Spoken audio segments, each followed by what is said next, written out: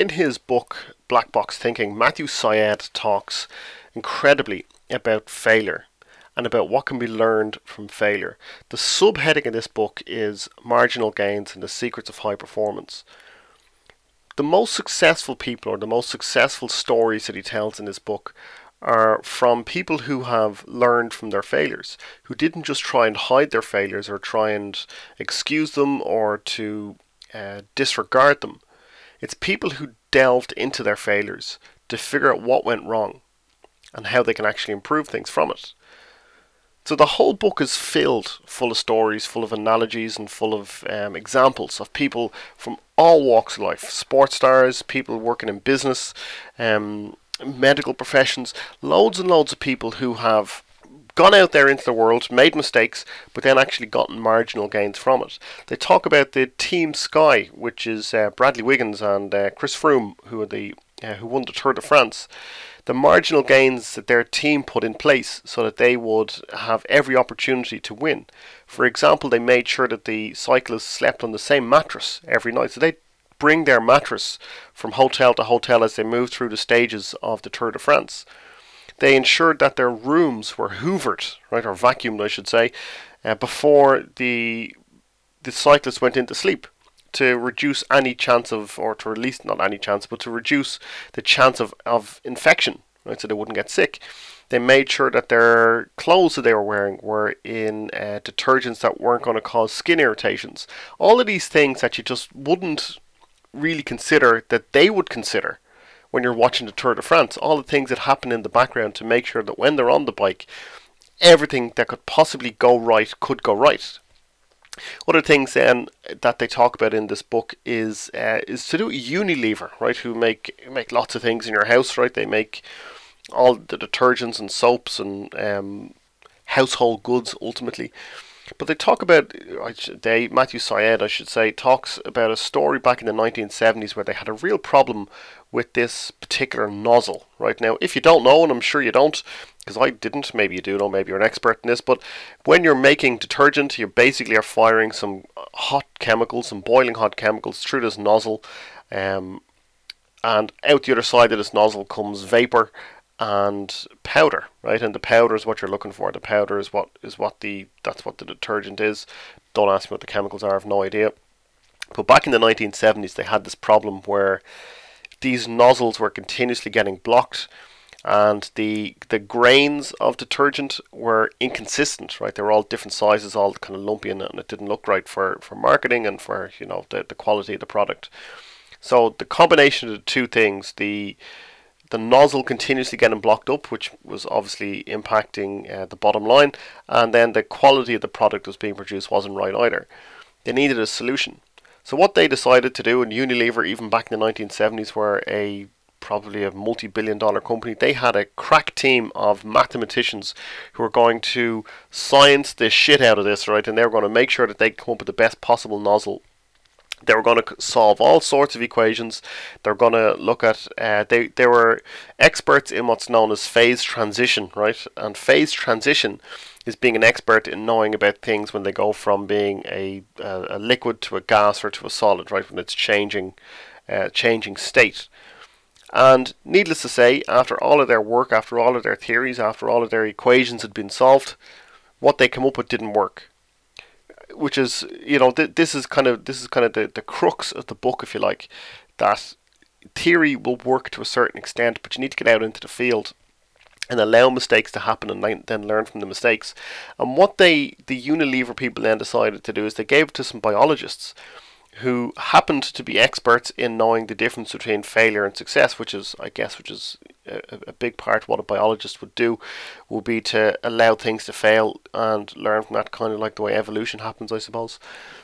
But what they did, these biologists who didn't know anything about phase transitions, didn't know anything about the fancy equations that the mathematicians were trying to solve to come up with this new nozzle, what they did is they just took 10 versions that existed and they made small changes to each one and tested them.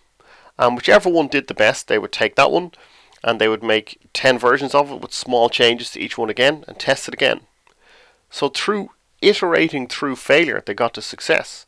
So some of these nozzles were quite long, some were short, some had big holes at the end, small holes, some had grooves on the inside, some didn't. They had different shapes as it went the length of the nozzle. And they ultimately came up with this shape that mathematicians would never have come up with. They would never have been able to solve these problems on paper. But by actually getting out into the field and testing these nozzles, the biologists were able to come up with a solution that worked way better and was genuinely considered to be a success. And that's what this book is about. It's about those marginal gains. And the way you find those marginal gains in any walk of life is through failure, is by making sure that you're failing in the correct way. One of the examples it gives in the book is like playing golf, right? Imagine you're at a driving range and you're practicing your swing, and you put a ball down, you maybe hit 100 balls, and you kind of, every time you see where the ball lands, that's not what I was trying to do. I was trying to get it to go this way over here, I sliced it too much, or I hooked it, whatever. And then he says, imagine you were at the driving range playing in pitch black. Imagine you were playing in darkness, and all you could see was the ball in front of you, and you had no idea where the ball was going. And he said that's the difference between learning from failure and not learning from failure. When you're in daylight and you can see where the ball went, that's failure, that's not what I wanted, okay, let's adjust and go again. The example I would give would be like watching a child learn to walk. They don't just stand up, well, most children don't just stand up and start walking immediately. They usually stumble and fall, they hold on to things, and you can see them figuring it out. And that's how they learn. They naturally learn from failure. But at the very beginning of this book, he tells a story about a 37-year-old woman who was going in for a very routine operation, and she died. And she died because she had an adverse reaction to the anesthetic. What happened when she got it was the anesthetic, I think, combined with a muscle relaxant. So the muscle relaxant was supposed to be able to allow the tube to go down her throat, so while she was getting the operation done, she could still breathe, obviously. But she had an adverse reaction to it. So she was under the anesthetic, went to sleep with her throat closed up, and they couldn't get the tube in. So they're spending a long time trying to get this tube into her throat, and time was ticking by, and there was a nurse standing by with a tracheotomy kit, I think they call it. And a tracheotomy is where they make an incision in the throat, just at the very top of the chest, at the bottom of the throat, and they can put the tube in that way. So she had this kit ready because it looked like the two doctors or the surgeons, whoever it was, were struggling to get this tube, and they couldn't get the tube into her throat, but they kept trying and kept trying. But the nurse suggested, should we try a tracheotomy? And the surgeons ignored her. They just kept trying to get this tube into her throat, so it was never going to go in. Ultimately, the woman died because they never took the nurse's advice, but the nurse also deferred to their expertise. And you hear about this all the time when in aviation, where you listen to the black box recording, and there's been many times where the first officer, who would be subordinate to the captain, the first officer has a concern, and the captain says, no, we're fine, everything is fine, and the first officer says, okay, well, I guess we're fine then, and the plane crashes and everybody dies. There's been so many recordings that over the years that the aviation industry have had no choice but to learn from those incidences. They've had no choice but to dig into that and to be able to figure out, well, why did the first officer just defer to the captain's expertise? In that moment, maybe the captain just was having a bit of a meltdown, or maybe he was feeling stress. He's human at the end of it all. Why is the captain the one who gets to make the final decision about what should happen? Now, in another book or another article I remember reading many years ago, it was something very similar to that, where they have to de-ice planes, right? So if a plane is sitting on a runway, ice starts to form in the wings, and then the flaps can't go up and down, and obviously causes bad things to happen when a plane tries to take off if the flaps can't go up or down. So they have to de-ice planes, right? They spray all the stuff on it to melt the ice. And the plane had been de-iced, and there was a slight delay in this particular flight. And the first officer made comment. This is all on the black box recording. The first officer made a comment that the ice was reforming on the wings and it looked like it could be a bit dangerous, and the captain just kind of brushed him away and kind of said, everything's going to be fine. And they're motoring down the runway at this stage, and the first officer still kind of voicing his concerns, and the captain says, no, we're fine. they go to take off and they crash, and everybody on the plane died, right? And what's really interesting is what the aviation industry, I should say, learned from that and from other flights like that, is that there has to be checklists. There has to be things that have to happen, that the captain, even though he might have way more flying experience than the first officer still has to be listened to, and they build that into the systems and procedures and the checks that they do, so that there are less and less aviation incidences. He tells a great story in the book at the very near the beginning. Actually, just it starts on page 36 if you're getting the book, about the negative space of failure is what I would call it. I don't think he calls it that in the book, but that's what I would call it: the negative space, the negative data, the things that the data tells you one thing. What's the data not telling you that could be useful to you as well? And he talks about a guy called Abraham Wald, right, who was a mathematician during World War II. He was asked by the military to help with a fairly crucial issue. The bomber aircraft in Europe were asked to take basically huge risks. They were the 50-50 chance of going out on a bombing run, and there was a 50-50 chance they'd actually come back. And he was asked to look at the airplanes that did return were riddled with bullet holes. And what he was asked to do was to look at, well, where should we be reinforcing these airplanes? And in fairness to the Air Force, they had taken the trouble to examine the returning aircraft to assess the extent of the damage and how they might respond to it. And this was proper black box style behaviour, as they called it in the book. They were examining the data from adverse events in order to work out how to improve the safety of the aircraft. And that's a direct quote from the book. I'll just read a little bit here about what it says. To the relief of the Air Force Command, the pattern seemed clear. Many of the planes were riddled with gunfire all over the wings and fuselage, but they were not being hit in the cockpit or the tail. The longer the incident reporting continued, the clearer the pattern became. The military command came up with what seemed like a perfect plan. They would place armour on the areas of the plane where there were holes. This is where the bullets were impacting, and therefore where the planes needed additional protection. And this is where Abraham Wald came in. Can you see what I'm saying about negative space? The planes that had the bullet holes all around the airplane, they were the ones that were returning. It was the planes that were not returning that they needed to see. So what they needed to look at is not where all the bullet holes were, not where the pattern was emerging in all of these airplanes, but to look at where the pattern was blank. And where it was blank was in the cockpit and in the tail part of the airplane. And so if you were to just look at the pattern as it emerged, it says here in the book, it says the observable bullet holes suggested that the area around the cockpit and tail didn't need reinforcing because it was never hit. In fact, the planes that were hit in these places were crashing because this is where they were most vulnerable. And it's a really powerful example because it reveals a couple of key things. And the first is that you have to take into account all of the data, but also the data that you can't immediately see, that negative space. So imagine you're in a sales conversation, or imagine you're a team leader in your organization. Your team might be telling you one thing, a potential customer might be telling you one thing, but what are they not telling you? What are they not saying? And that's where you need to look at the negative space. And this is what he talks about in these marginal gains.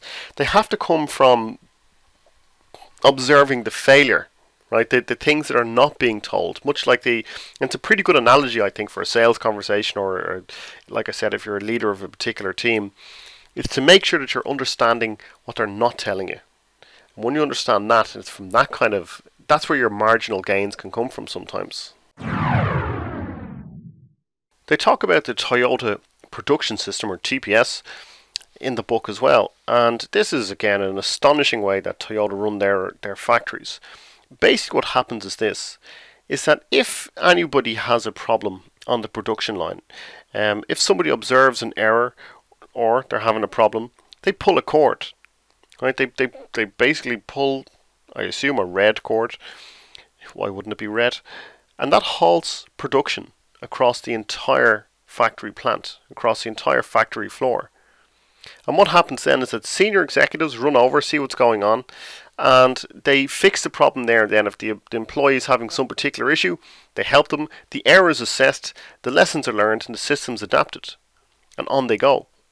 Imagine that. Imagine being able to work in an organization where problems are not just they're not just kind of nosing on somebody writes it down, but they're Johnny on the spot basically. They're going to learn there and then. Okay, why did that happen? Is that just an issue with this? Is the employee tired? Is there an issue? Is he left-handed? Is he and everything set up for a right-handed person? Is it that what kind of issues are arising that all the theory in the world is never going to tell you? And one of the things they talk about in the book as well is Formula One and the pit stops. Now, I haven't watched Formula One in many a year, but I happened to see it there a while ago, maybe 3 or 4 months ago, and I noticed how ridiculously quick the pit stops were. The pit stops used to take, I don't know, 8-10 seconds. These days they seem to be in and out in around 2 or 3 seconds, which is insanity, right? And it's amazing to watch because if you look back to the 70s and the 80s, back when they weren't really doing these kinds of things. They weren't measuring every little bit. It would take an awful long time. And that could be the difference between winning and losing a race, right? Looking at the wheel change and putting the fuel into the car.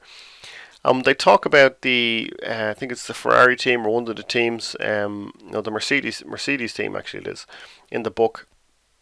And they talk about how they measure every single thing. Every single, the gun that goes on to take the nuts off the car, that has sensors in it to see how long was it on for. Could it be improved by like a fraction of a second? Does it need to be on for that long? How long was it torquing for? How long was it releasing the torque for? All of these little bits of data are measured and assessed and analysed and improved on. And that's how it should be. That's how you go from 8-10 seconds of a pit stop to 2 or 3 seconds of a pit stop. And what they actually look at as well, which is I thought was mad, was that they look at the angle at which the person holding the screw gun, the angle at which he or she approaches the actual wheel nut itself. Is that angle correct? Was he off by a couple of degrees? Did that cause a very slight delay? And it's all of those things that they look at that's where those marginal gains come from. The book finishes with a story about David Beckham. I'm sure most people listening would know who David Beckham is.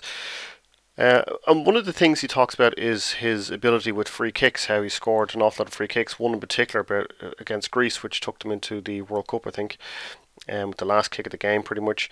And he talks about the author talks about when he interviewed David Beckham, and David Beckham said that a lot of people just focus on the goals he scored, but what he sees is a lot of practice behind the scenes, and that practice is what led to him being able to score those free kicks right up at the times when they really mattered. And really what it reminded me of, and I think I'll finish on this, is a quote from Michael Jordan. "I've missed more than 9,000 shots in my career. I've lost almost 300 games. 26 times I've been trusted to take the game-winning shot and missed. I have failed over and over again in my life. And that's why I succeed."